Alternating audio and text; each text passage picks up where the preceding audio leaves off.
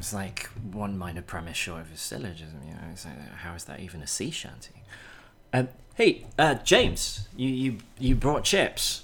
How's feedback for the podcast? I guess I'd say that people are really, really loving the idea of themselves liking your podcast. Fuck yes. But in terms of actually liking the podcast, yeah, I mean, much less so. Oh, like, what do you mean? I'd suggest you move the podcast in the direction of other successful philosophy podcasts. You mean like Philosophy Nibbles? I don't just mean Philosophy Nibbles. I mean all of the successful philosophy podcasts that are on at the moment. Eine kleine Night Philosophy, Being Middle Class is Awesome. Oh, it is.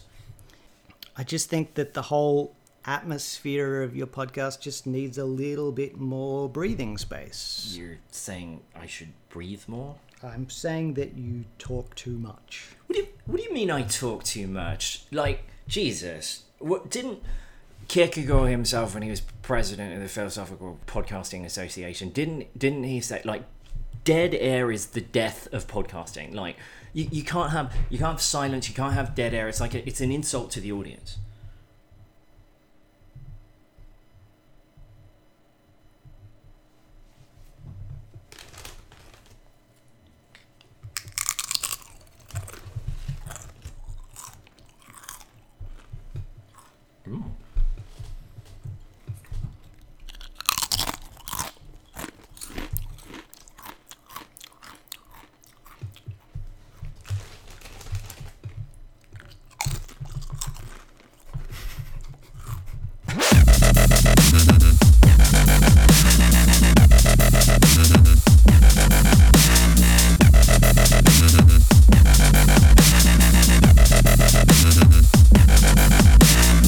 Ladies and gentlemen, you're listening to Philosophy Can Ruin Your Life. My name's Brian Cook. I have with me in the studio Dr. Knox Peden. Knox is a DECRA Research Fellow at the Australian National University. I was previously a member of the Centre for the History of European Discourses, the University of Queensland. And I'm here to talk to him about his career, his current work, and perhaps centrally about his extraordinary book published in 2014 called Spinoza Contra Phenomenology, from Cavaillés to Deleuze. Knox, welcome to the podcast. Thanks, Brian. Thanks for having me. And Knox, to ask my first question, how did philosophy ruin your life? Well, that remains to be seen. Hopefully there's some life left, so we'll see. That's a good question. I feel somewhat derailed by philosophy because it has definitely, maybe not ruined my career, but altered its trajectory, because all my my previous degrees in education are all in history. Yes. And originally diplomatic history, political history, then I moved into intellectual history, and then when I first came to Australia, that's still what I was doing in name, and I still think it's a lot of what I do, but for various reasons I found myself employed finally in a philosophy department in the School of Philosophy at ANU.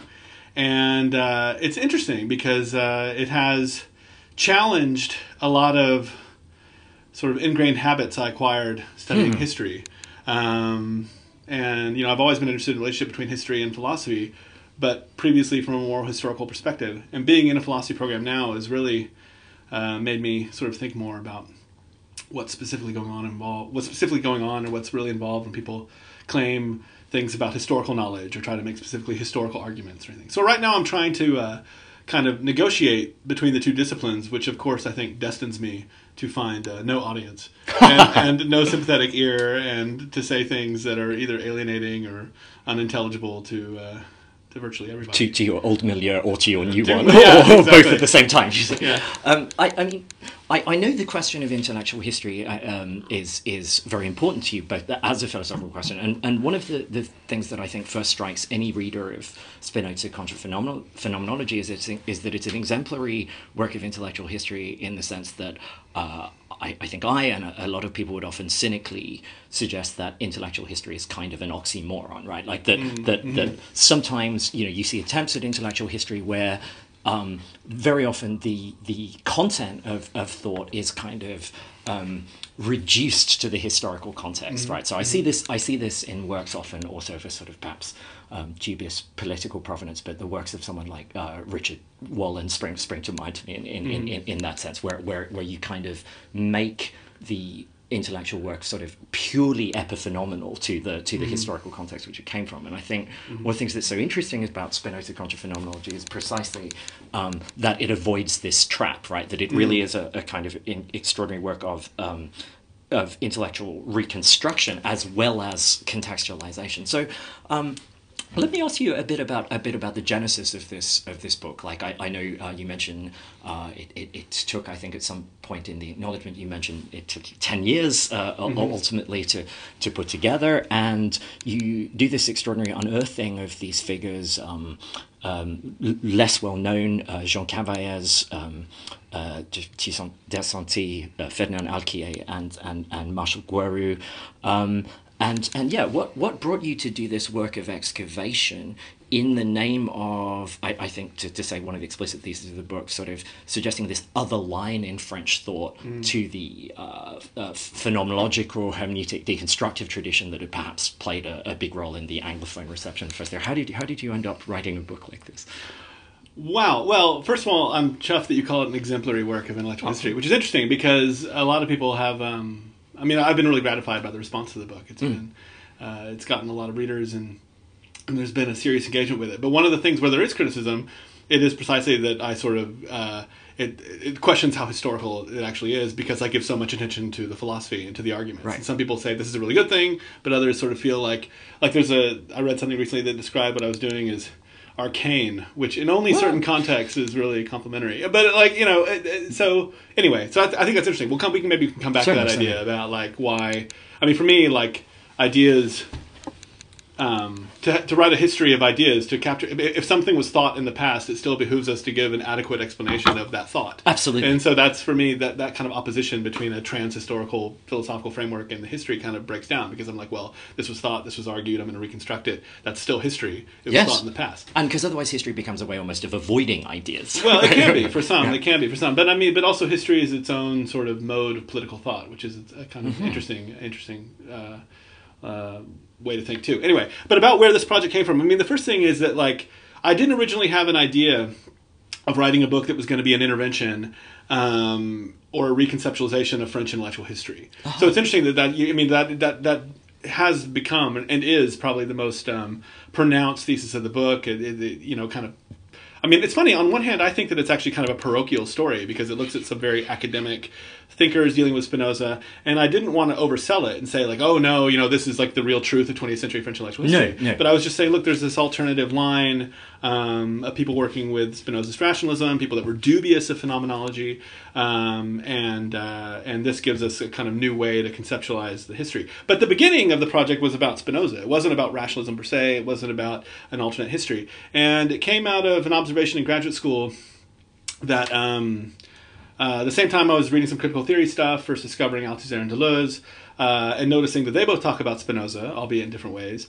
This is at the same time that many historians and intellectual historians were talking about Jonathan Israel's work on radical enlightenment. Yes. So I was reading this at the same time, and it was kind of hard to fathom that they were talking about the same person when they talked about Spinoza, whether it's Althusser and Deleuze on the one hand or Jonathan Israel on the other. And so this introduced me to the idea that Spinoza can mean different things to different people and in different times. And this is almost a cliche of any kind of scholarship on Spinoza. You kind of have to begin with this paragraph that talks about how Novalis called him a god-drunken man. And so-and-so called him like an atheist. Yes, and so, and all these things, like, you have to talk about all these contradictions. But I was like, okay, well, how do we make this all work together? So the first thing was to understand the Spinoza in the French context. Also, I should mention this is the same time that Hart and Negri are getting a reading with Empire and all that work. Yeah. So I'm like, okay, something's in the air. Spinoza means all these different things. What's really going on? And it wasn't until the doctoral research was underway that I kind of made the genealogical move. Like at first, it was more about Althusser and Deleuze and potentially thinkers that came after, or some of their contemporaries, people like Alexandre Matron, who I don't really talk about in the book. Yeah. But the genealogical thing came up when I discovered Jean Cavaillés, who actually one of my advisors at Berkeley first turned me on to, not my main advisor, but a guy named David Bates, who was really involved in my thesis as well. He's like, oh, you should look at Cavies. He's interesting. I think David was doing his own work on like Gödel and Derrida, and he was like, there's this kind of mathematical element of French thought that people haven't thought about. So that turned me on to Cavies, and I found all this stuff about him identifying as Spinozist, and then Badiou's Metapolitics came out in English, and he talks about Cavies there, and this kind of Spinozist idea of necessity, and how this is a different model of kind of commitment and political action than what one finds in Sartre and other ideas. Yeah. And so all of this was very, very interesting. It was really problematic. I mean, it was really, I wasn't like immediately persuaded, especially by the political stuff, but there was something significant about Cavies. And this made me realize, that Althusser cites him in Reading Capital, and so I kind of realized there was this whole genealogy. And it wasn't until I was like doing the research on that earlier period, reading Cavies, and then I finally sat down and read Gurou's major work on Spinoza, these 2 volumes on books 1 and 2 of the Ethics, that I kind of realized what the meaning of Spinozism was for this generation. And I put Cavies and Gurou together because they're roughly the same age. Yes. Cavies gets killed in 1944 by the Nazis, but Gurou has a career after the war in the Collège de France. And his first book, major book on Spinoza, comes out in 1968, but it's really a product of the 1950s. It's really a product of his lectures. This is the huge volume 1 on God. The huge volume 1 on Dieu. Yeah, 30 pages of Spinoza generates 500 pages of Gurou. And what was really striking was to read this stuff and realize that what Cavies and Gurou in various ways were hostile toward were philosophical moves that actually looked conspicuously a lot like what people like Hart and Negri were doing. So Indeed. I was like, well, this is weird. Like, okay, so Spinoza, they're all claiming some sort of affiliation with Spinoza, but this kind of contemporary Spinozism of affect and the multitude and all these things seems like really foreign from what one would have thought to be its genealogical origins. And this was a real sort of breakthrough in the research because it was a genuine kind of historical problem. You know what I mean? Like, it was like, okay, for whatever the philosophical discrepancies that are going on, and the way we want to align these different thinkers or say how they're different or similar, the fact that there was this difference between what was going on in the early period from Cavies to Gurou and then what was passing for contemporary Spinozism after Deleuze was a historical problem to be solved. So I'm faced with this actual historical quandary, right, of like, how do you explain that all these people that claim a kind of, affiliation with French Spinozism in the 20th century are saying things that seem very different from what Cavies and Gurou were saying. And of course the turning point is Althusser and Deleuze. And so the whole point becomes like, well, what happens in the 1960s? What changes in the sense of Spinozism around this time?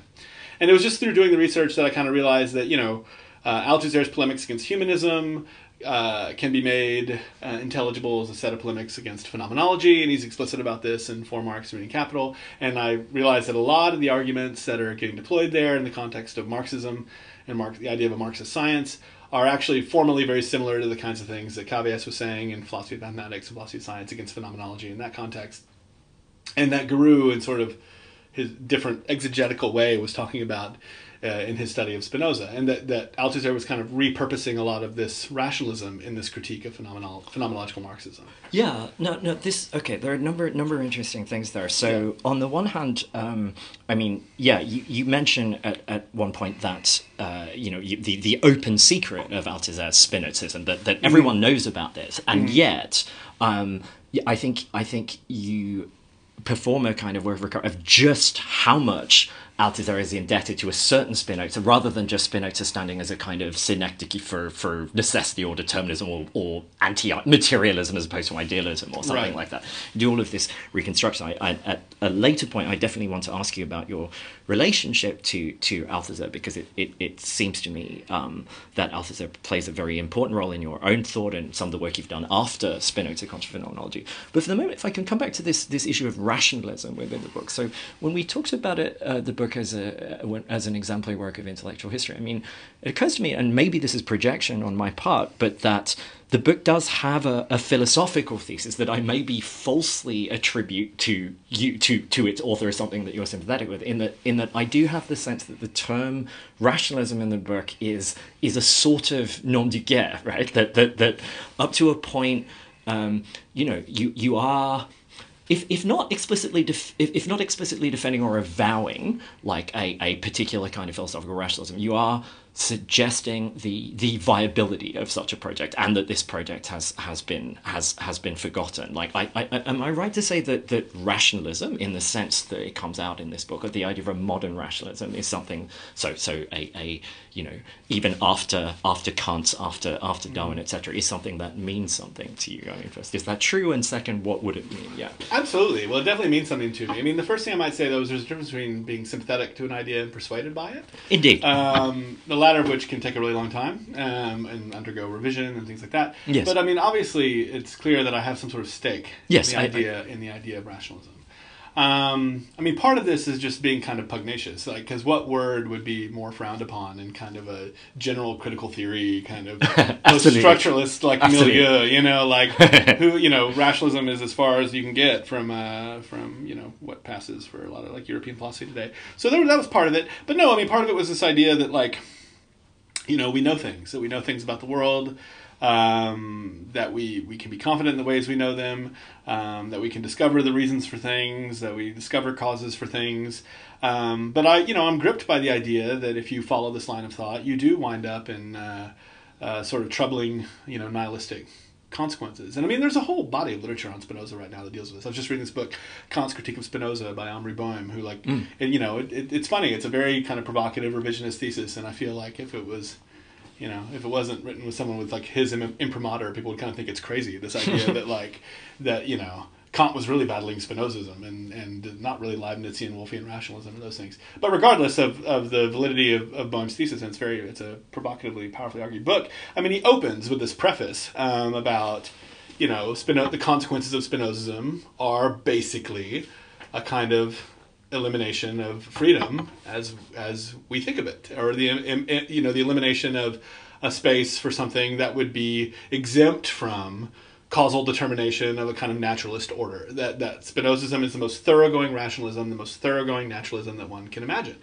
And so this creates a real paradox, because if you're like, well, why are like Marxists or political thinkers like trying to like engage with this philosophy and then generate a kind of politics out of it? And I don't know. I mean, the thing that kind of gripped me in trying to study thinkers that were motivated by this question is what you find ultimately is a kind of, to me at least, a kind of divergence between the true and the good, if we can speak so boldly. You know what I mean? Like this idea that, like, okay, Spinoza can tell you a lot of true things, but they're not going to help you very much. And one of the things that's been sort of salutary about being in an analytic philosophy department recently is to find out, first of all, that rationalism isn't a bad word. That many successful, important philosophers proudly self-identify as rationalists. But also to find out that truth is something of a trivial concept. You know what I mean? Like there's this idea, I think, kind of in European philosophy and critical theory that, no one's going to be so bold as to actually make truth claims. You know what I mean? It's really your perspective and things like that. And it's like, no,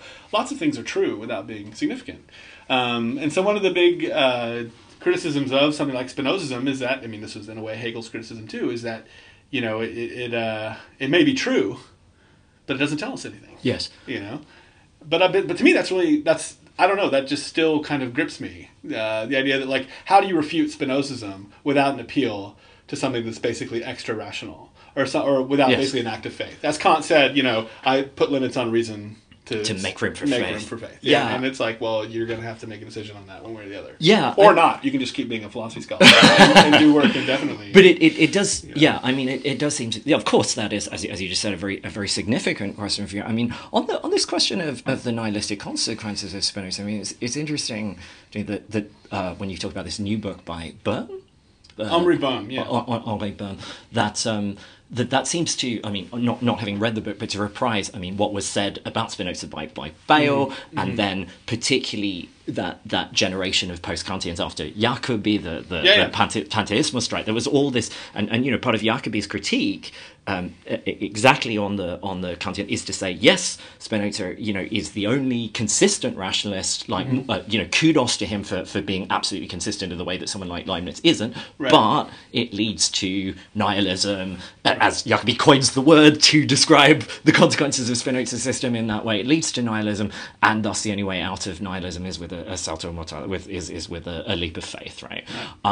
Now, in contrast, though, I think so two things about how this is played out in Spinoza contraphenomenology, like these sort of most frequently recurring leitmotif of the book, I think, is the line, variously translated from the treatise on the emendation of the intellect, that comes up in almost all of the thinkers that you're looking at, and that you yourself explore how each of the thinkers looks at this differently. This line that we have true ideas from the treatise on the emendation of the intellect, and I think almost all of the book is an attempt to explore what that phrase might mean, what the consequences of it are, and before I get you to say something about, also reminds me of in the second chapter on the book, when you compare Guerrero and Alquier, there's, you have Alquier again reprising, and you suggest in a way that's exemplary for the French phenomenological tradition, for Marion, with whom you open the book, among others, that for Alquier,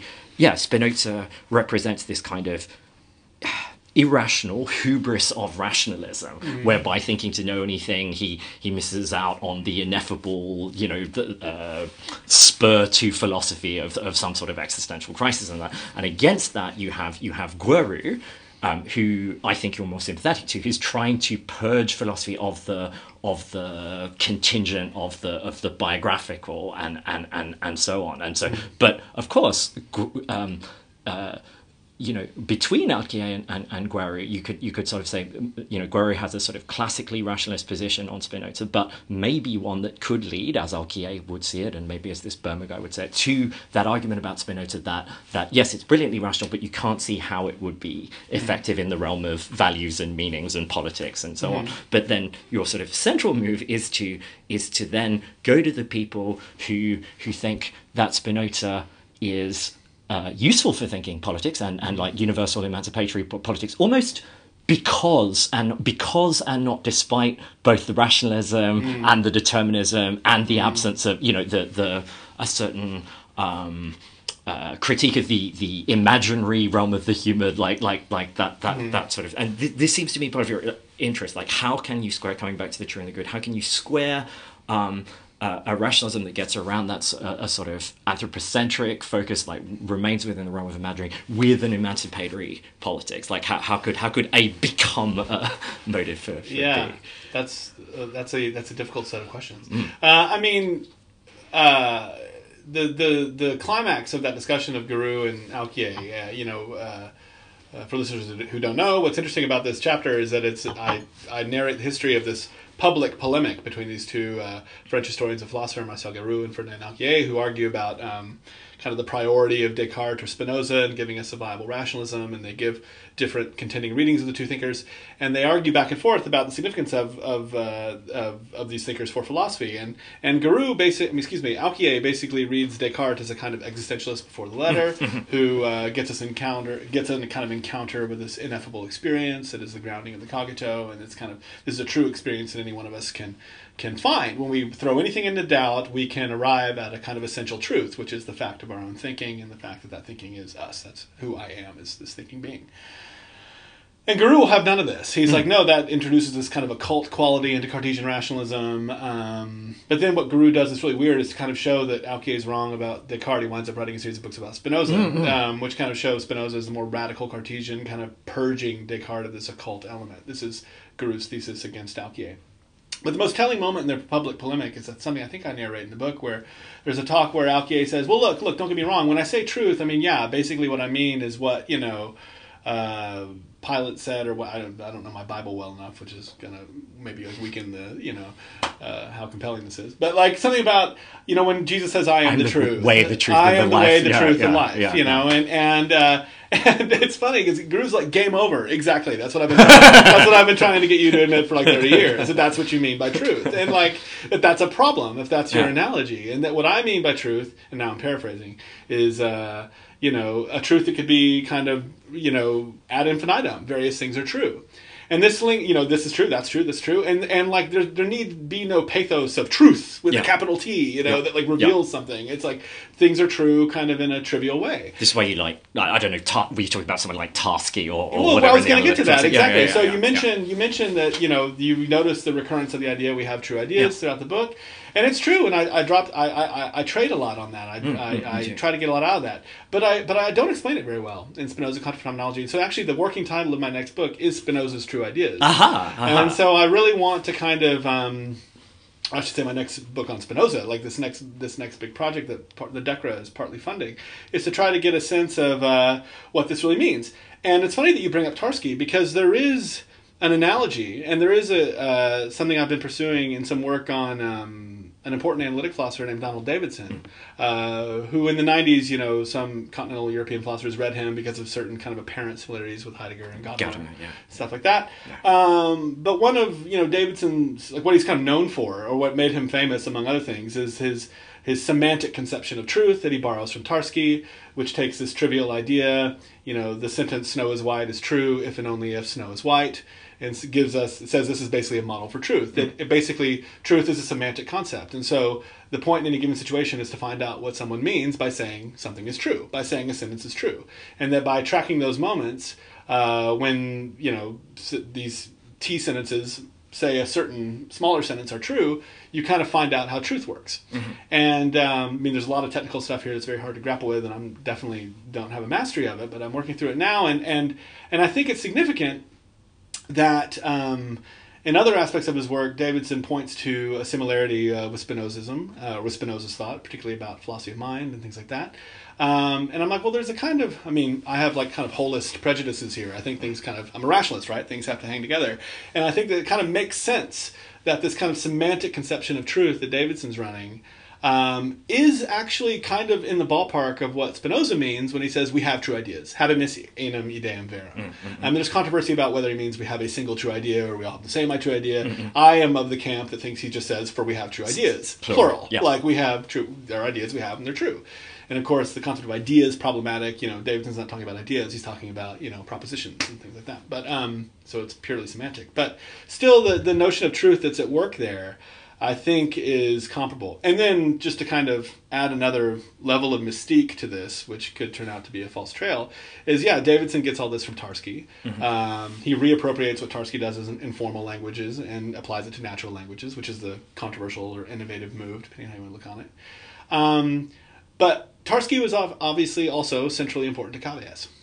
Aha. And so, like, in Sur la logique et la théorie de la science, Tarski kind of in this middle section on Carnap and the logical positivists, Tarski kind of turns out to be the hero against Carnap and his, like, overly kind of syntactic take on logic. And so this all needs to be fleshed out, but there is a kind of, superficial at least, like, weird common genealogy there, like, in what role Tarski and semantic conceptions of truth would play in a kind of Spinozistic rationalism. So a lot of this is getting incorporated into the next project. But anyway, so see, you asked, I think, too, about how any of this connects with politics. Well, I think that there's a kind of idea that comes out of post-structuralism in its various forms, or so-called postmodernism, that, truth is this kind of bad word. It's not about truth claims. That we have a very pragmatic conception of truth. Mm-hmm. Take someone like Rorty, and a very deflationary account of truth. And he actually often tried to enlist Davidson as an important figure in his own work. Yeah. But Davidson always kind of resisted ever giving up on his rationalist commitments, even though Rorty tried to get him to. But obviously, what's interesting here is that there was kind of a craving for the idea of truth to get rebooted. And I think that that's one reason that people that were reading French philosophy are really happy to discover Badiou. Badiou, absolutely. That's right. But there's this idea that, like, okay, politics has kind of become stagnant in this world of opinion, and, like, everyone has their perspective, and we're all incommensurable cultures, and pure difference, and, and identity politics, and that whole, all these kind of things that glibly get trotted out and then, frowned upon. But I think that what this idea of truth or notion of true ideas that I think you can get out of Spinozism, via even someone like Althusser, maybe even Spine himself, you can find it in different ways with Davidson, is that truth does have a role to play in politics. Insofar as politics is an activity that involves speaking beings, who make claims and disagree about them. And truth plays a role in those disagreements. Because basically you can't really have a disagreement about how the world is without a concept of truth. Exactly. Indeed. And so it's not about... So I actually, as you know from the book... I don't like Badiou's concept of truth, capital I do T, know this, yeah. And what he tries to get out of that. But that doesn't mean I don't like truth. I actually think that truth is essentially important, and I think this is pretty significant. Mm-hmm. Great. Okay, so on this, coming back to this question of truth and politics. I mean, you gave a very eloquent statement about how you see the connection, but. I mean, one of the controversies that's always existed in Spinoza scholarship is how it is that Spinoza writes this book that he calls an ethics, right? Like in the relationship between the parts of the ethics that, as you point out, that Guerrero didn't end up writing about, books 3 to 5, and the rest of it. I mean, even when you speak about Hart and Negri, like maybe these are guys who read books 3 to 4, ignoring 1 and 2. Maybe Guerrero reads books 1 and 2, but in fact, it is 5 books, and people have always asked about the connection between. Well, particularly, and as I know you say, Alquier points to the connection between the kind of ontology, I suppose, of and epistemology of the first 2 books, and the extravagant claims of especially book 5, which I know people like Bertrand Russell have always wanted to sort of strip from the canon, like book 5, where he talks about the possibility of achieving beatitude in this life. Badiou's line that Badiou loves about we feel that we are immortal and eternal. Pardon, no, that's very important. Actually, it is very, very important. Yes, because we feel immortal is like a weird metaphysical, obviously false claim. No, also involves a negation. It does. No. You're absolutely right. That was a stupid thing for you to say. But so in Spinoza contra phenomenology, I think the main way you look at an example of someone making use of Spinoza, and it's not the Spinoza of affect of book 3, using Spinoza in a clearly political context in relation to a sort of universalist, emancipatory Marx posit, is via the figure of Louis Althusser. I would like you to, if you could tell me a bit about what it is about what you said, the relationship between Althusser and Spinoza, but also what Althusser means to you as a contributor to political debates, and maybe sort of current political philosophical debates. Because my sense is that up to this point, like I've seen you kind of polemicize sort of recently in favor of Althusser against a certain, I don't know what I call it, like humanist Marxist doxa or something like that. Yeah. What's the influence of Althusser for you?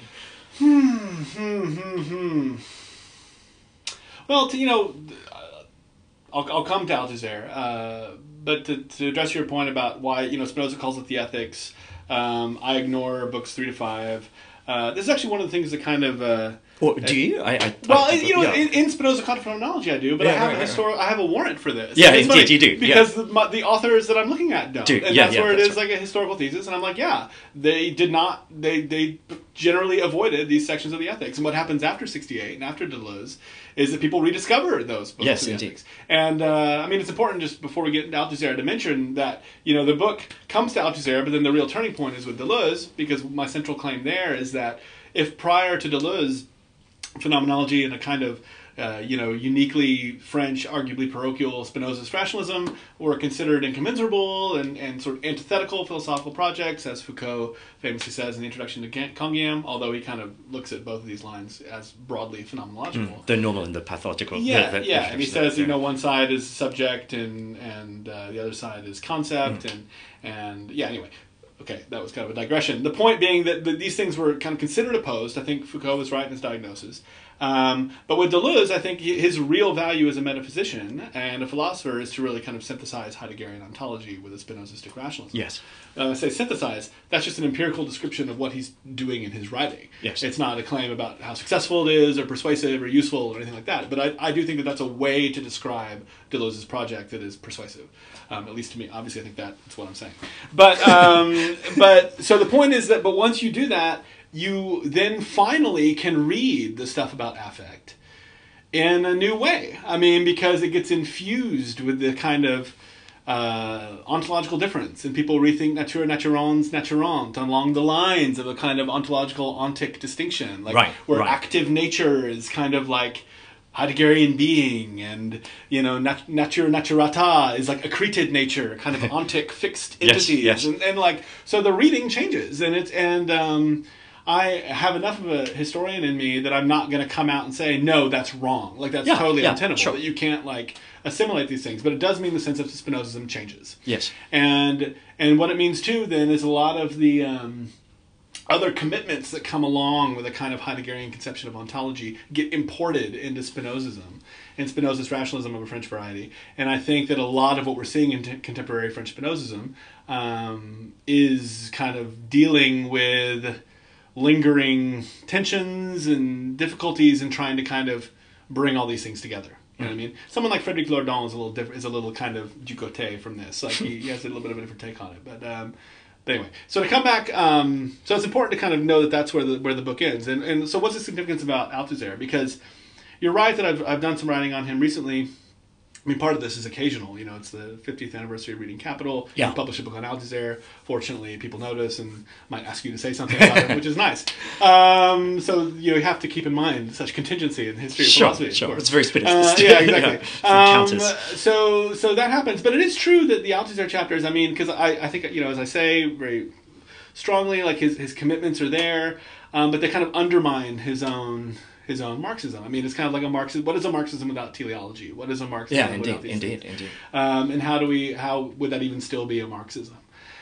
And I do think that Althusser completely eliminates any kind of eschatology from Marxism. And the other problem, of course, that bothers people is with his universal conception of ideology, he gets rid of any notion that one would ever get outside of ideology. He's like, well, if we have a revolution and we're emancipated, we're still going to be in ideology. It just might be a different ideology. And so all these things are very, very disappointing to a lot of people. But what I think is still really valuable in Althusser's rationalism, and being within this kind of Marxist framework, is the critical purchase he has on other philosophical or political theoretical projects that try to ground politics in some sort of metaphysical conception of either human essence, so kind of, a cognitive like claim about what humans are and what they will be, or various normative claims about what they might happen to be and should be. And Althusser's Spinozistic rationalism is able to kind of put the brakes on those moves and kind of show like, look, well, you're obviously appealing to this unwarranted transcendental principle that is then serving as the guarantor for how this is going to work. You have some sort of external marker of value that is determining how you judge various political situations and how you think they ought to be. Now, one would say, obviously, doesn't Marxism have that too? I mean, it obviously has an external marker of value. It wants to overcome alienation. But the provocation of Althusser's, philologically dubious theses about an epistemological break in Marx is actually, I think, about getting away from this idea of alienation. Because it's like, look, it means various different things even within Marx himself. But one of the kind of recurrent ideas is that alienation means that there's some sort of discrepancy between my world and my perspective on the world, or myself and my perspective on myself. That we're always kind of split subjects in a Lacanian sense or something like that. And that we are alien, or, and obviously in the labor situation, we are literally alienated from the fruits of our own labor as they go on the market or whatnot, things like that. But there's this idea that like the emancipatory goal, that in communism somehow we would cease to be alienated. And I think that by like saying no, there will still be ideology, there will still be all these things, Althusser sort of shows that like overcoming alienation is not a really viable political goal. And it's not really the task of politics. And there are various moments in the unpublished things that are coming out from, around the late 60s and early 70s, especially the big volume on reproduction, which was the original place where the famous ideological state apparatus essay went. The full volume. The full volume that's extracted from. Yeah. Is you see Althusser really struggling with a discourse of exploitation, which he prioritizes over alienation. Yes. And so it's not that like any kind of emancipatory politics would be about overcoming alienation or ending alienation and establishing some sort of full presence to self. It's that the task of politics is locally, incessantly trying to end relations of exploitation. Yes. Which is a very different thing. And then this creates the problem of knowledge, because then the sense of Marxism is about taking moments where people may not actually even be aware they're being exploited. Yes. And showing that they're being exploited. And this is the one kind of, elitist thing about Marxism that people don't like, that someone like Rancière doesn't like, that they don't like, that they think that there's someone who has to come in and explain to people what is happening to them. A Leninist.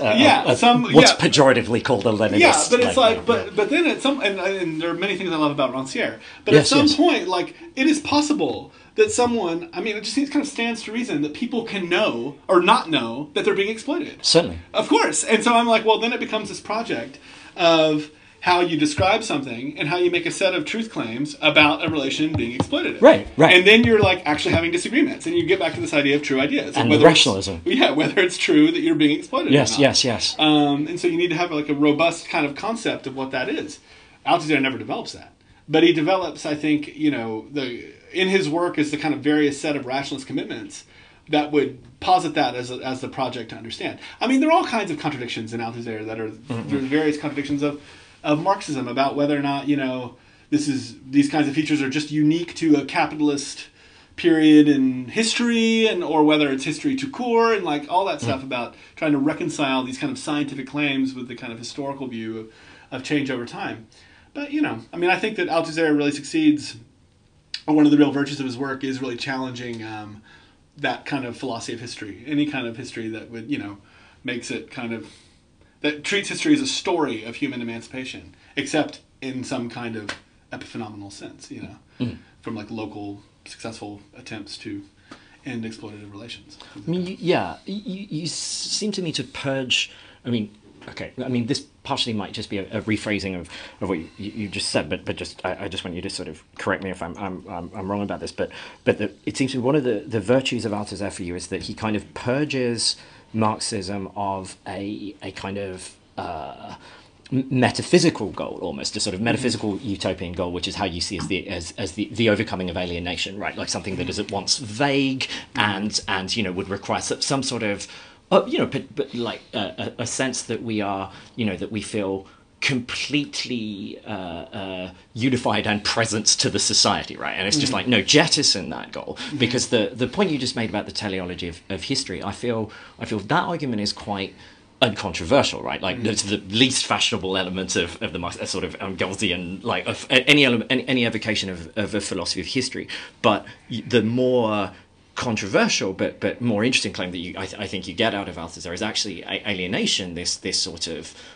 category of Marxism, this fundamental category has to go, right? Like that it's kind of it's something that stops us from looking at what Marxism should actually at real relations of exploitation, and I think you've made this sort of beautiful circle in the argument here, but this is also where the rationalism comes in, about at the level of the intelligibility of exploitation, or the transmissibility of the intelligibility of exploitation. This is how you connect rationalism and also right.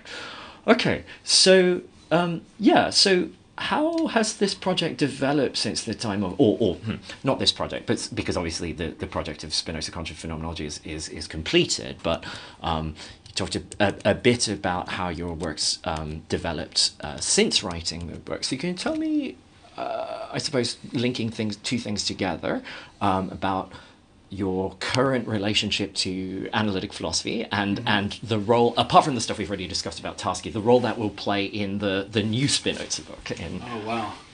Whew. Well, okay, it's funny how the things that happen to you in your life always seem to acquire some quality of necessity when you look back at them retrospectively. Oh, it had to happen that way, or your life kind of always makes sense to you when you put it back together.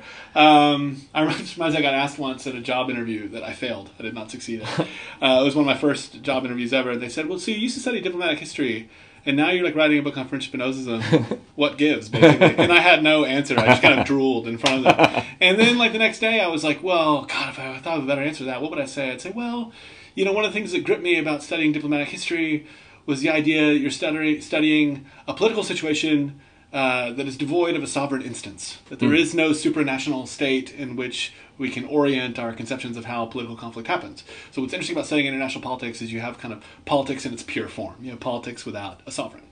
And likewise, in the Spinoza's conception of metaphysics or politics, you think of how things relate absent a transcendental instance that guarantees how they all hang together. And I was like, oh man, that if I could have like pulled that together, that would have really pulled one past them. Then I was like, but actually it's true. You know what I mean? Like, oh wait, that is the logic of my own intellectual development. I'm glad I thought of that, you know? Because at the time I thought I was just making something up to rationalize it, as it were. But I'm like, no, that is obviously the guiding thread through everything. I think it's a mixture of the l'esprit d'escalier, but also that thing that I think that's happened to every teacher or maybe a person at a conference, right? When someone asks you a question and you bluff, like you kind of bullshit at the beginning, and then you get to the end of it and realize that you've just said a true thing. You had a true idea, like, in spite of yourself. And that's what exactly. Happened, right. So that's kind of the background. So I feel like some similar machinations are at work now with being in an analytic philosophy department, like that I. When I first approached ANU, actually, I moved my Decker there for personal reasons. I was originally at the Center for History of European Discourses in Queensland, which is now part of the Institute of Advanced Study in the Humanities there. And when I moved to ANU for personal reasons, I approached history, and everyone was kind about this, but they were just like, we don't think your work has a place here, basically. I mean, I'm interpreting, Sure. I'm interpreting various polite silences, but. And they're like, really, you should be in philosophy. And for a long time I was like, but I'm not. All my degrees are in history, and like, oh man, like ANU is like notoriously analytic. They're going to want nothing to do with this. But no, they were remarkably generous, remarkably welcoming. Head of school at the time, Al Hayek, couldn't have been kind of more receptive to what I was bringing. I mean, granted, I was like showing up with all this free money and like things, so of course he was going to be receptive. But he was. I mean, and he even said something to the effect of like, look, we're a world-class philosophy program, and we don't really have anyone doing history of philosophy kind of the way you do. And so of course we want you here, and that's great. So it's all been well and good.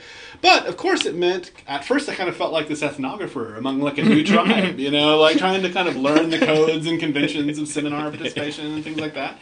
And I'm still learning all these things, and there are a lot of different conventions in studying analytic philosophy, or in participating in it. But anyway, what made it a boon for my research is with the Spinoza stuff.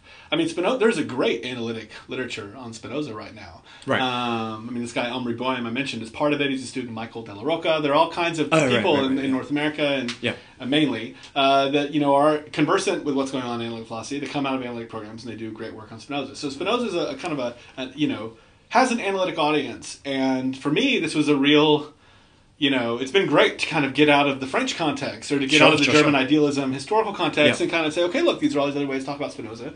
And yet it's all still Spinoza they're talking about, so this all hangs together in interesting ways. And then I started reading all the Davidson because I saw a reference to his Spinozism, and at first this was strategic. I was like, well, I can have a conversation about analytic philosophy if I can understand something about Davidson.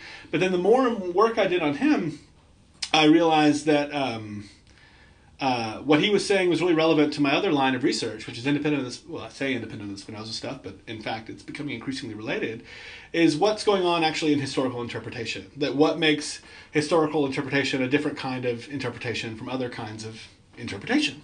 And, because historians are really adamant about there's such thing as historical research, historical argument, whether we're talking intellectual history or other kinds of history. And the more and more I was reading Davidson and related thinkers, I was like, wow, this is... historians are really hard-pressed to define what they mean by this qualifier historical. And, what it changes in terms of how we come to understand things. Because when you're trained in history, I mean, the cardinal sin you learn to avoid is presentism. The idea that you would ever judge the past according to the standards of the present, or that you would allow your conception of how things work to kind of blind you to understanding how alternative past cultures or saw the world. And of course, this is a real problem when people do history of science and things like that. But you learn to avoid this. And so there becomes this idea that there is some, for lack of a better word, metaphysical or kind of absolute, at least, kind of divide between the past and the present that has to be overcome to then understand the past. Yes. And the past has to be recovered or has to be reconstituted. And it requires a certain kind of disposition to understand it. Now, I'm all for methods of historical research, learning about source criticism, good philology, how to use an archive, stuff like that. But it's become more and more interesting to me, this idea that, like, it becomes really hard to defend the qualitative distinction between interpreting an utterance that happened 5 minutes ago and happened 500 years ago. I mean, that the real differences between these are on a scale of, you know, it has to do with like epistemic scarcity, with how much evidence you have that will help you understand what something, or if you share the convention with the person you heard 5 minutes ago versus not knowing the convention of the person 500 years ago and having to kind of recover that. But in principle, it becomes really hard to kind of to articulate some sort of infrangible frontier that kind of divides the past from the present. Right. And of course, you know, the major keyword that does this work for a lot of historians and a lot of philosophers at this conference is modernity, right? It's the idea that, like, there is a thing called modernity and there is a thing called pre-modernity. Medieval, ancient, you know. It's a rupture between... Yeah. Or it's like Guru, or Alquier said to Guru. It's not like Descartes was going around saying, hey, I'm Cartesian. You know, you just like... It's like people in the Middle Ages weren't going around saying, can't wait to get to the modern age. You know, this middle stuff is sick of being in the middle. I feel very ancient here in Rome, you know. And so, like, it's a story we tell that periodizes things and helps us kind of confer intelligibility on different periods, and that's all well and good. But at the end of the day, I think that these are kind of, you know, shorthands, or, again, like I said, conventions. Like, modernity is a convention. Like, it's a way of kind of a shorthand for signaling a lot of things about a certain period of time and how you might describe it as a kind of unified whole. But when it comes to, like, actually thinking about what goes on when people try to interpret the past and the kinds of commitments they bring to it, I think it becomes hard to kind of insist on that, on those divides as being more than conventional. Okay. And so again, this is one of the things about Davidson's work that really interests me, is that he, you know, he kind of challenges the primacy of convention as being a way that if you understand the conventions, then you can derive all the meaning, and the kind of convention comes first, or meaning derives from convention. And he's like, no, conventions are just shortcuts. Interpretation is actually something more basic than that. And it helps that you and I both speak English, and it helps that you and I have similar educations. It helps us understand each other. But there's really no difference in my effort to understand your meaning in this shared space we're in than there would be for my trying to understand the meaning of any other speaking being in any kind of shared space. And then it becomes, how do you want to define shared space? This office that we're in talking about, this campus that we're on, this world right now, or the world over a temporal expanse going into the past. It's like, how do you actually partition these things? And right. So you've got... Oh, sorry. Go ahead. Oh, so you've got this... So, yeah, I mean, it would be a massive difference in, like, you trying to understand the Etruscans compared to trying to understand me, but you're sort of saying it's still ultimately a kind of a difference of degree, not a difference in kind. Yes. Like, you lack certain resources, most egregiously the language. Like, exactly. However, and yeah, that's a big deal. But you're denying an in principle difference. I mean, this seems to me. I mean.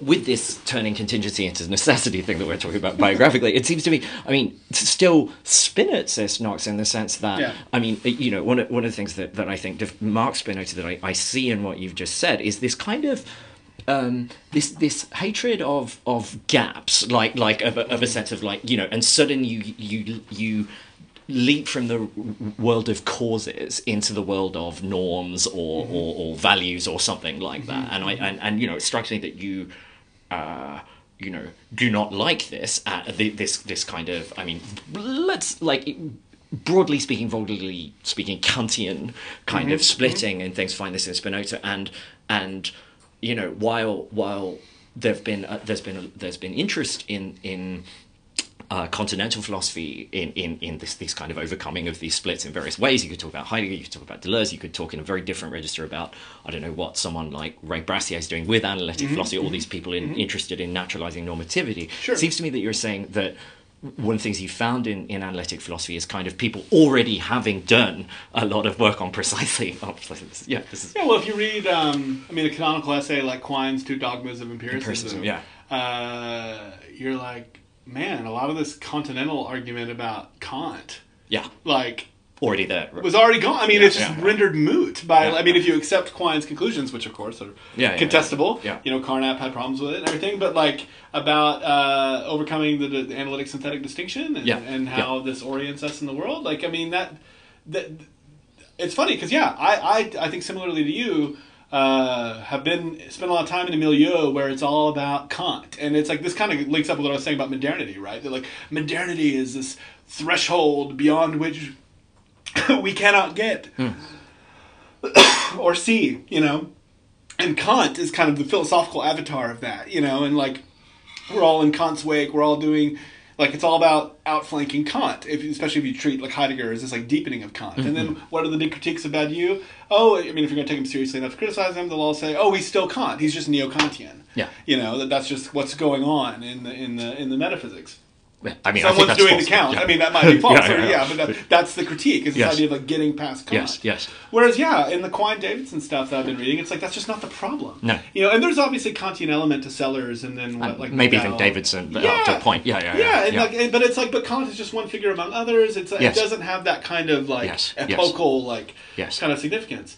So that is the sort of thing an ethnographer discovers often, right? Like, and a historian that, like, the thing, like, I don't know if you're doing something like when we found, like, the way the Arabs were reading Aristotle or Plato, right? Like, it's often like, oh, the emphases are completely different, right? Like the things that are important that, like, we've all written about Book 6 of the Republic and the ideas, and like Al-Farabi's writing about the Book 4 in the education of the Guardians, right? As if that's the bit that really matters. Well, I mean, a big, another kind of, you know, transitional moment in this, which we can rationalize now after the fact, is, you know, I've always thought that, you know, Hayden White isn't read sufficiently by practicing historians. Hayden White, notoriously in metaphysics, metahistory, you know, has this set of theses about how, you know, our historical arguments are driven more by moral and aesthetic preferences, and that the frames kind of prefigure the intelligibility of the past. That the past itself is just kind of an infinite array of data, just like the present is, and that it's, you know, the kind of plot that a historian is going to bring to it that's really going to, like, give significance to what's going on. And I always thought, you know, historians, like, think that they can kind of ignore this or something, or they think they can hide their political commitments and be purely objective and all stuff, but White's really got them. And I do think that there's a lot of valuable things about what White's saying, and I do think that it behooves historians to be more explicit about their political commitments and all those things. But, I mean, I had a really strong moment when I read one of Davidson's more famous essays called On the Very Idea of a Conceptual Scheme. Davidson says, you know, Quine named 2 dogmas of empiricism, but he forgot the third, which is the distinction between scheme and content. That all empiricists, and here he's talking about logical empiricists, but all kinds of empiricists are all about discovering the scheme that makes certain data appear a certain way, and this is what renders it all intelligible. And Davidson argues that this is ultimately unsustainable. Like, it's incoherent. Ultimately, incommensurability of schemes is belied by the fact that they're named as such, as incommensurable shows that we're actually talking about. And so, like, he does all these very interesting moves that show that doesn't work.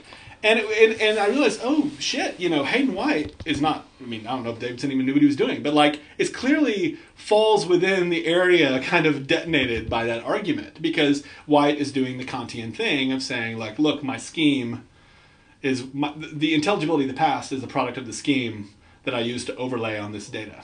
You know what I mean? I do. Yeah, and so when that gets challenged, and by challenging that, you're challenging these kind of Kantian habits that we have for understanding things. It seems to me that you're tracing, like, and this seems perfectly intelligent, that it's the very idea of a scheme in the sense that Davidson's talking about that potentially can lead to, you know, theses of strong incommensurability about about cultures or about historical epochs or whatever you're talking about. And so given that this is a kind of a doxa in some or dogma in some continental philosophy circles, seeing it exploded is really interesting too. This leads me to another question, and sorry to bring French people back into things, but nothing but love for French people. Of course, it hasn't gone. No. You can say Davidson. Yeah, I won't. I would say Davidson, so it's been a country phenomenology, and throughout, you know, I think your current work, like, it seems to me, on the one hand, there is a certain hostility to an aspect of phenomenology, right? And I stress an aspect, right? And I think it would be around something like, you know, an appeal to lived experience, especially if lived experience then becomes, you know, evoked as this kind of monad. Like, again, we're going to, you know, my private scheme of lived experience and so on. But But something else I've heard you talk about in a different context, you made a reference to it early in the podcast, is I also think that while you're interested in truth and interested in a kind of you reject a kind of I don't know, post-Kantian vulgar Heideggerian relativism and so on, and this is a part of your rationalism, that you also have reservations. I think political reservations about maybe a kind of facile counter discourse to this. You made reference to it before that maybe like too quickly, evokes the buzzwords of the evils of identity politics or something like that you're cautious about this. And now I'm not sure you see you might not see the connection that I'm posing here, but this also reminds me of, perhaps not usefully, but so there's one on that what you think would be, so the question about what you think would be going too far in the name of rationalism and rejecting like phenomenological claims about lived experience and so on. Like on the one hand, you seem to have a problem with this, but I also think you're uncomfortable with some of the too glib discourse about how we must get beyond such things and the horror of relativistic discourses and so on. Maybe that's not true. But second, I suppose I'm thinking about some of the things that I've seen in your work on someone like Walter Ben Michaels or something like that. And second, it raises the question of your relationship to Rancière, who you also mentioned before, because I think possibly on the rationalist grounds of Spinoza conscious phenomenology and your sympathy for Althusser, that you're originally quite unsympathetic to Rancière and his project, and it seems to me that this has changed, and I wonder why that is so, and whether it has something to do with a position about the limits of rationalist discourse, maybe especially in the Althusserian model. No, I mean, that's again a very good set of questions. I mean, I'm glad you brought up Walter Ben Michaels. I've been reading his work pretty diligently for the last few years. I don't think I've published anything about it. I have something coming out in a volume with Duke next year, a 50th anniversary edition on Reading Capital, in which I bring in Michaels' recent work and compare it to what Althusser is up to. Remains to be seen whether, I mean, it's one of those things that I wonder if or how he will react to that. He'll probably be baffled by it. Probably a little annoyed. I don't know if he cares. But, I mean, Michaels is obviously a controversial figure. He's a polemicist. I seem to be drawn to polemicists. Yes. There's a polemicist too. And I think that there's a lot of things right in Michaels' work. I often find myself persuaded by him. I mean, I think that he can be a little glib in his own dismissals of the identity politics stuff, or even just coding certain things as identity politics. Indeed. But I'll tell you, I mean, the ultimate value that comes out of his work for me is his relentless insistence on not just the possibility, but the fact of disagreement, and what the fact of disagreement tells us about what we're actually disagreeing about. And that that's obviously what he's been doing since the shape of the signifier and everything, sort of challenging a cultural studies model or a privileging of difference that kind of basically puts difference in place of disagreement. That makes us having different views instead of disagreeing about something in the world. It's not coincidental here too that Michaels cites Davidson, that he attended his lectures at Berkeley. I mean, that could have just been kind of window dressing. I think Michaels is an original thinker. I don't know how much Davidson he actually imbibed or anything. But again, this kind of constellation is there, So I mean, I find something valuable in what I would describe as a kind of rationalism on offer there, in Michaels' work, and in related ways in Freed's work, and in Ruth Lee's critique of affect theory. I mean, these projects are all related in various conceptual and actually personal and institutional ways. But I kind of just agree with what a lot of work that goes on by those authors. But then, what's interesting is that Michaels' work has gotten more involved in aesthetics and his recent work on photography and things like this.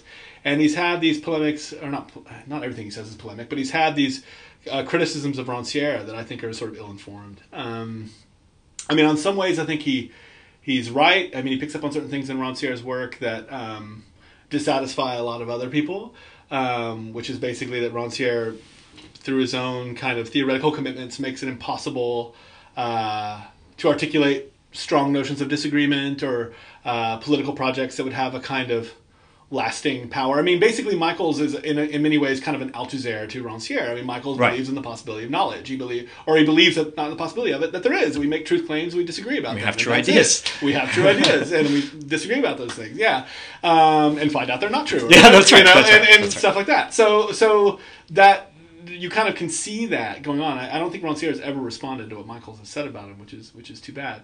But what kind of keeps me coming back to Rancière is this kind of, despite himself, there is this kind of Althusserian element in Rancière, and it really comes out in Aesthesis, which I think is a masterpiece that just hasn't really been fully appreciated for what it is. But what interests me about that work is that it's a political work. It kind of exemplifies Rancière's vision of how he thinks politics works. But it's also a historical work, and it's not just art history. It's kind of like this rewriting of the 19th and 20th century. I mean, most of it's in the 19th century, in like Rancière's vision.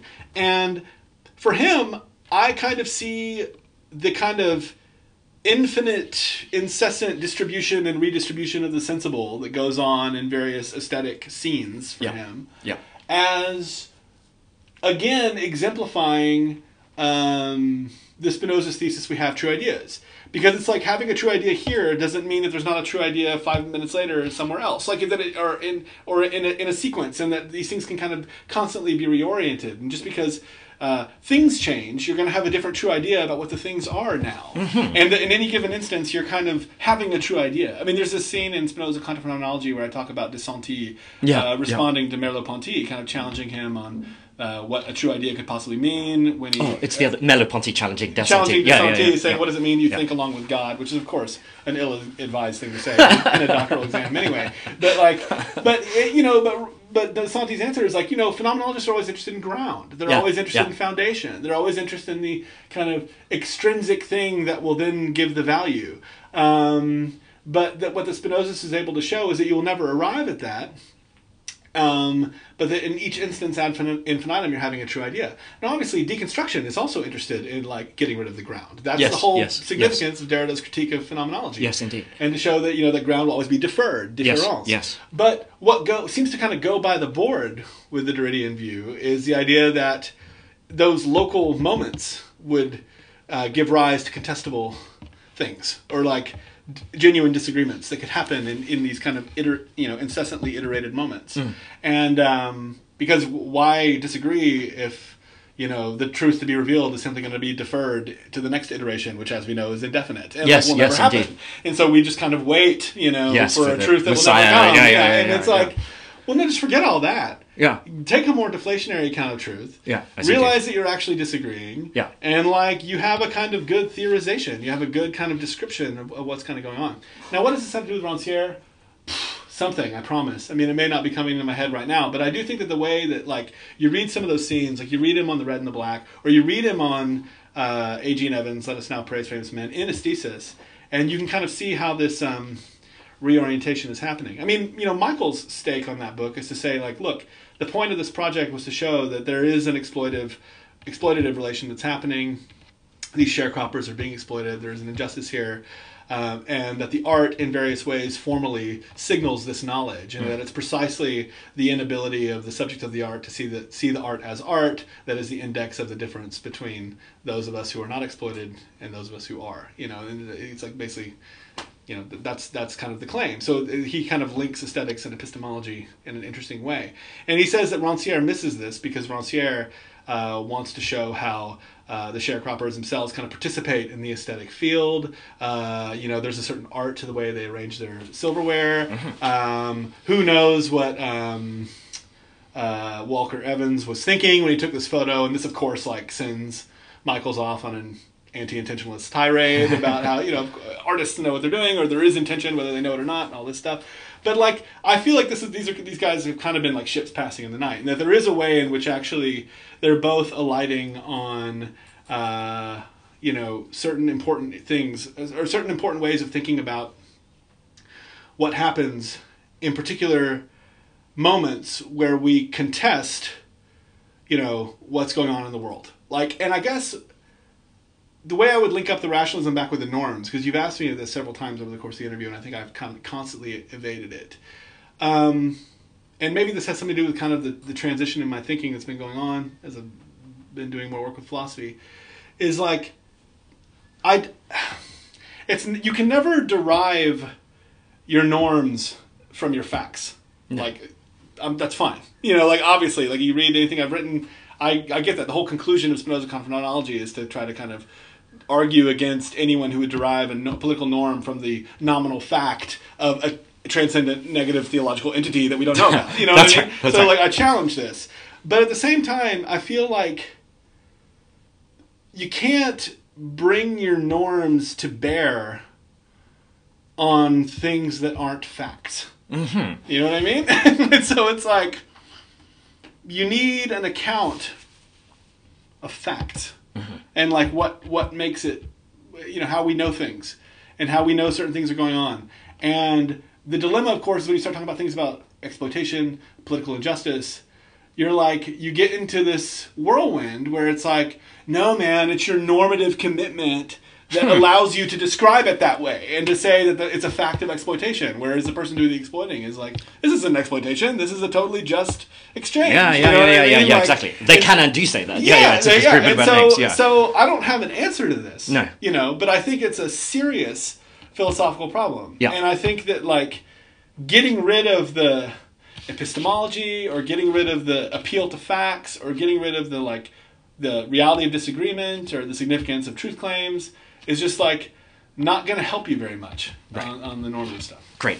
Knox, I'm going to make a suggestion to you before I ask you a last question. And the suggestion is just something I was thinking about when you were talking then of how I interpret, and maybe wrongly, but this Rancière Ben Michaels relationship in your work, just partially on the basis of stuff I've heard you say and read, but also on the basis of your statements. Just that it's just we talked about the limits or these concerns that people have had about Spinoza since he wrote the Ethics about the potentially nihilistic consequences and so forth. And we've talked a lot about the importance of rationalism for you, mm-hmm. and in particular in regards to politics. At the same time, when I was talking about the way a kind of rationalism can have maybe a deleterious political consequences is at, despite its necessity and importance, is at the level where we talked about elitism, where you use it to disavow certain speech claims or whatever, mm-hmm. right? And I think my sense is that part of your reservation about some of the rhetoric in Michaels, or what you said, labeling things identity politics and so on when they're not, is potentially a position where you end up saying, like feminism or sort of anti-racism movements or whatever, like that they're merely phenomenological, like in the vulgar sense or empirical, and what I think maybe Rancière does for you is allow you to keep the rationalism, but also have this moment of, no, we pay attention to those moments. Obviously, the category of disagreement is very important for Rancière. We pay attention to those moments when people make sort of qua politics a sort of irresistible speech claim, and that even though there's the Althusserian side of your thinking, my sense is that you'd also agree with Rancière that what that you see what is wrong in those kind of operations of I don't know, but you would say that the state or something that tells people that their speech is not speech or right, whatever. Exactly. Right? No, yeah, that's exactly right. I mean, that's very well said. I should just write that down. No, I mean, that's exactly it. I mean, in disagreement, which is Rancière's major statement of his political thinking. Indeed. Yeah, but he has this line where he says a disagreement is not between the one who says white and one who says black, but between two who say white. Yes. Now, again, not to belabor this point and make Davidson do too much work, this relates to the significance of Davidson's argument about meaning and truth conditions, because there's two kinds of ways you can disagree with somebody. Yeah. You can disagree with them because you're using words wrong. Yeah. And you will come to agreement once you figure out once you start using the words correctly, mm-hmm. or for each other. Mm-hmm. But then there's sometimes situations where you're disagreeing about the world, and it's really, hard to actually think about when these situations are going on. So, example I like to use is a linguist friend was helping me kind of navigate truth conditional semantics. He was like, this is the example I give my students to describe the difference between truth conditions and truth values. Yeah. If I say to you, there are two pigeons on the roof, you understand the meaning of the sentence, which means you understand the truth conditions of the sentence. You understand that the sentence, there are two pigeons on the roof, is true. if and only if there are two pigeons on the roof. So you understand what sentence means, and you understand what it would take for it to be true. You don't know if it's true because we can't see the roof. No. So you don't know the truth value, but you do know the meaning, which means you know the truth conditions, because truth conditions and meaning are sort of the same thing. Yeah. So it's like, but we want to find out, we go out and look at the roof. And if we disagree, something very interesting is happening. It either means that I'm using the word pigeon differently from you. Yes. Or we're using the word roof differently from each other. Yes. And it's really, really hard to conceive of a situation where, despite all of our efforts, communicative efforts, we cannot agree on the words that allow us to say the same thing. Yeah, absolutely. So you get it, right? So like that's a scene where it's like, okay, it's purely analytic or whatever. It's just like getting the words right and how we use them, and we're going to agree because we see these two like feathered beings on the roof. Whatever, we agree what a roof is. We're using language the same. Okay, so that's not so there you go. We get meaning, and the empirical experience can verify the truth value. Appeal to the world. We know whether a sentence is true or not because we're both using the sentence to describe the thing we see. But like take a sentence like this. There's an act of injustice in the street. Yes. And then you walk outside and you see like Darren Wilson shooting Michael Brown. Yes, indeed. And it's like, okay, well, how does this debate happen? And the question, I don't know the answer. The question is disagreement over there is an act of injustice in the street a disagreement about truth conditions or truth values? Like, do you disagree in what you mean by the word injustice? Yes. Or do you disagree about the world? Yeah, do you disagree about whether that act instantiates those means? Whether that shooting is like the two, and then you get into difficult questions of reference and instantiation and all this stuff. But it's like, but again, the open question is whether or not that is a disagreement that could be resolved similarly to how the disagreement about the pigeons on the roof could be resolved by getting our words and our vocabulary right, or if it's a genuine disagreement about what happens in the world. Now, my instinct is that it's a disagreement about what happens in the world. Yes. My real instinct is that it's actually a political disagreement. Yes. That it's like it's an example of a political disagreement, which is not necessarily something that tends towards resolution in the exactly. way of, So how are you going to resolve it, or like it's supererogatory how you resolve it. The event happens, so it's like in a way your description of it doesn't matter. But insofar as your description of it actually motivates then the actions you take, subsequent actions, then it really does matter. It does, yeah. And so it's funny because Michaels criticizes Rancière wrongly, like assimilates him to like Barthes and like things that Rancière himself is actually very critical of. Very, for privileging difference over disagreement, when Rancière is actually given a very strong account of disagreement. Yes. And its basis in a kind of more fundamental rationality that speaking beings have.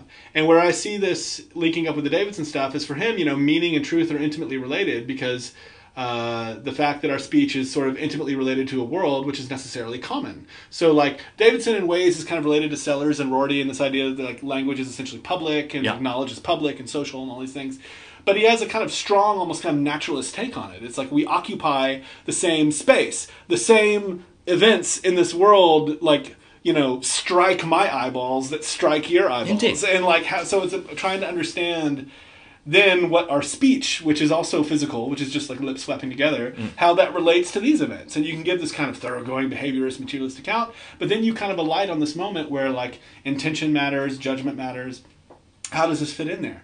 And so what I think you can kind of get by thinking about Rancière and certain kinds of Althusser and Davidson and then hovering in the background of all of this, is Spinoza's assumption of true ideas, is you can get a stronger account of what's really going on in political disagreement, how we actually define political disagreement, And then it's like, I don't want to go some Habermas line of like, oh, if we could just kind of deliberate and find agreement, we'll get there. No. Because then I feel like not all disagreements are analytic. Exactly. Like you can have a dictionary and both read injustice in the dictionary and read every word and like generate a T sentence for it using Tarski and be like, I get what that means, and then still disagree about Brown and Wilson. Certainly. And it's like, well, then that's a political disagreement. And then, but again, this comes back to the point I was making earlier about like, at the root of all of this are facts about the world.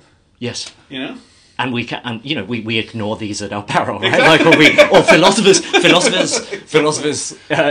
ignore like the task of giving an account of that at their peril. All right. Yeah. Knox Peter, this seems to me a good place to end our discussion. I'm just going to ask you one. This might throw you a little bit kind of arcane question that is almost asking for a friend. I can't help asking the following question to anyone who has read Spinoza. It's a completely technical sort Yeah. of coda to our interesting discussion, and that is, what is your take? It's just something that I feel everyone who reads Spinoza has to do. This is partially from my friend John Rove. But what is your take on why, for Spinoza, although there are infinite attributes, we only have access to two? What is my take on this? It is, I mean, my response is that, like, it's a fact about the world. More links to our previous discussion than I was anticipating. It's a fact Excellent. about the world that we have two ways of describing things. Thought and extension. Thought and Through, extension. yeah. And again, yeah, Davidson writes about this stuff in Spinoza's Causal Theory of Affect and Mental Events. He has various places where he both aligns himself and demurs from Spinoza's view on this. I mean, Davidson's problem is that he thinks that there can be causal interaction between the domains, between things that fit within the different Spinoza clearly doesn't. Spinoza clearly doesn't. Yeah. Like someone throws a ball through the window, Yeah. right? Shatters, and I'm going to go, I'm going to have a mental reaction. You know, that's a physical reaction. But if I have the, like, mental event of being, like, startled, you know, you would say that the physical event caused the mental event. I mean, that's a common sense perspective. Common sense. Whereas Spinoza's perspective is much harder, like, as in, there are these two parallel lines sort of going on simultaneously. He needs the ball traveling in God's mind, Yeah, you know, as along idea. with, as idea, like, yeah, and then it instantiates in my mind. And there's probably a way, I'm sure Spinoza scholars have done this, to make that, just give a description of that makes perfect sense and is, like, less offensive. It's kind of hard to do, and I'm not really interested in doing it. No. But I think that that's just a real example of Spinoza sort of, you know, his rationalism. He's sort of saying, like, you know, by the definition of substance, by the principle of sufficient reason, you know, an infinite substance can't have a limitation. Yes.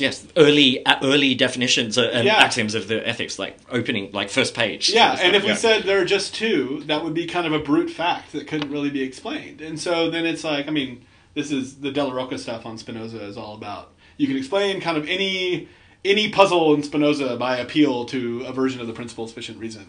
There can be no brute facts. And so it's like, well, if there were just two attributes, that would be a brute fact. Yeah. This raises the question of, like, well, then why are there infinite attributes? Is that a brute fact? And it's like, no, because it actually follows from the idea of infinite substance. It, like, entails infinite attributes. Yes, because it can express everything. There's no limitation to its capacity. Yeah, I mean, the way I've thought about this isn't a real problem is if you try to, like, link up Spinoza with any kind of intuitively plausible kind of philosophy of mind or materialist conception of history, it's like, well, no one kind of has a problem with the idea of infinite extension. I mean, it might be hard to kind of, like, behold as an image in your head, but, like, in principle, the idea of infinite extension is, like, kind of makes sense. Space is infinite, whatever. But infinite thought Seems harder to pull off. And then, because then it raises the question of, okay, well, like, the form of the attribute was there, but the modal ideas that, you know, are described under that attribute only happen contingently at a certain point. And that's where I think you get to the important stuff about Spinoza's ideas of eternity versus the temporal. That for him, like, temporal emergence and disappearance just aren't really a problem. And when he says we feel and think that we are eternal, he just means that, like, you know, from an omniscient view, there's no difference between before and after. Like, there's just no... Yeah. You know, so we're finite beings, but, like, it just doesn't matter in terms of the total picture. Yeah. No, I mean, yeah, granted, it's a real problem, or, you know, it makes, but, like, Spinozism is never really traded on its intuitive appeal. No, that's right. That's absolutely not true. Its selling point. No, Certainly not. So, and he does get something from that counterintuitive picture, which maybe is that you don't have a problem of having to link the two attributes in Spinoza because they never connect. Like from the the total counterintuitive thing of that they're parallel and that they don't causally interact does get you out of the problem of having to explain how they might causally interact. Yeah. Right? So, well, I mean, what I do like, I mean, there's the Kantian reading, and I mean, Braunschweig in France and various others are, like, responsible for this, that read the attributes as things like, Kantian categories or something Yeah. that like condition the way we see the world. But this breaks with the rationalism. This would and mean, that just doesn't work. No, it doesn't and, work. And yeah. so, and people don't like the vocabulary line because then they think that seems sort of too conventional. Yeah. That it's like, oh, would you describe it this way or describe it that way? They're both one's as good as the other. But one of the key Davidson theses has to do with what he calls the ontological identity of events, which is that event, and this does again, much like truth, has no pathos on in a Baldusian level. Like that's an event that I got the pen. Sure. And he's like, but events are identified by ontological identity, which means it's sort of like events don't care how you describe them. An event is singular no matter which way it gets described. Yeah. And we know that like cause and effect work in sort of a physical level. So then the question is like, well, if I can describe this purely physically and give an exhaustive physical account, okay. But what happens when I describe it in a way that the mental, somehow kind of, participates in the account of the event? Which is normal, like you mean just saying I thought X, right? Yeah, like, or as I opposed intended to open the fridge, you know what I mean, yeah. or something like that. And so then it's like, why is the fridge open? Because I decided to open it. Yes. You sort of seem to be, and it's like then the question becomes, well, could you give an exhaustive account of that's sort of physical? Yeah, maybe an omniscient sort of view could, but it's like, but then we've yet to get an account of intention. Yes, indeed. That is purely physicalist. Yes, indeed. And that's not to say that, like, in principle, we couldn't, like, sort of someday. But it's like you get into... I mean, I listeners, you should try this. Google the quoted phrase, a Spinoza's theory of intention. Yeah, right. You heard it first on Philosophy Can Ruin Your Life. This is not going to ruin this experiment for anyone else who does this. But you will see that it gets no hits. It gets no hits. Yeah, right. There is no Spinoza's theory of intention. No. Because you can't, like, talk about a discrete moment where, like, a mental event, then has a causal effect on something outside it. No, because of the parallelism again, like because of yeah. But I think parallelism is misleading because it is. Yeah. And I also think it's a problem because it like I speak loosely. Yeah. But it trades also in the temporal. True. Because it makes you, because you think of it as a line representing time, and then it's like the two separate one ones. comes up, like we have a straight line, then thought emerges, and we have this other line that breaks off and runs parallel, and then it's okay, well, what's this little like diagonal where it's breaking off? Like, how do we describe that? Then that's like the mystery of life or something, or consciousness, and it's like, no. The point is not to actually even think that way. I don't know. I feel like I kind of lost the plot there. No, I know what you mean. Yeah, about the like. I don't get all this stuff. I mean, I'm still thinking about it, but I think about how you have causal relations between something that could be described in a mentalist vocabulary and something that can be described in a physicalist vocabulary. Which Davidson takes up. Well, he challenged it. He treats it as a real problem. How do you get these vocabularies on the same page? Yeah. It's an open question. I don't know, but these are issues on the agenda. Anyway. All right, Knox Peden, it's been a real pleasure. I hope to I look forward with great excitement to your next book. Thank you for listening, everybody. You've been listening to Philosophy Can Ruin Your Life. Thank you.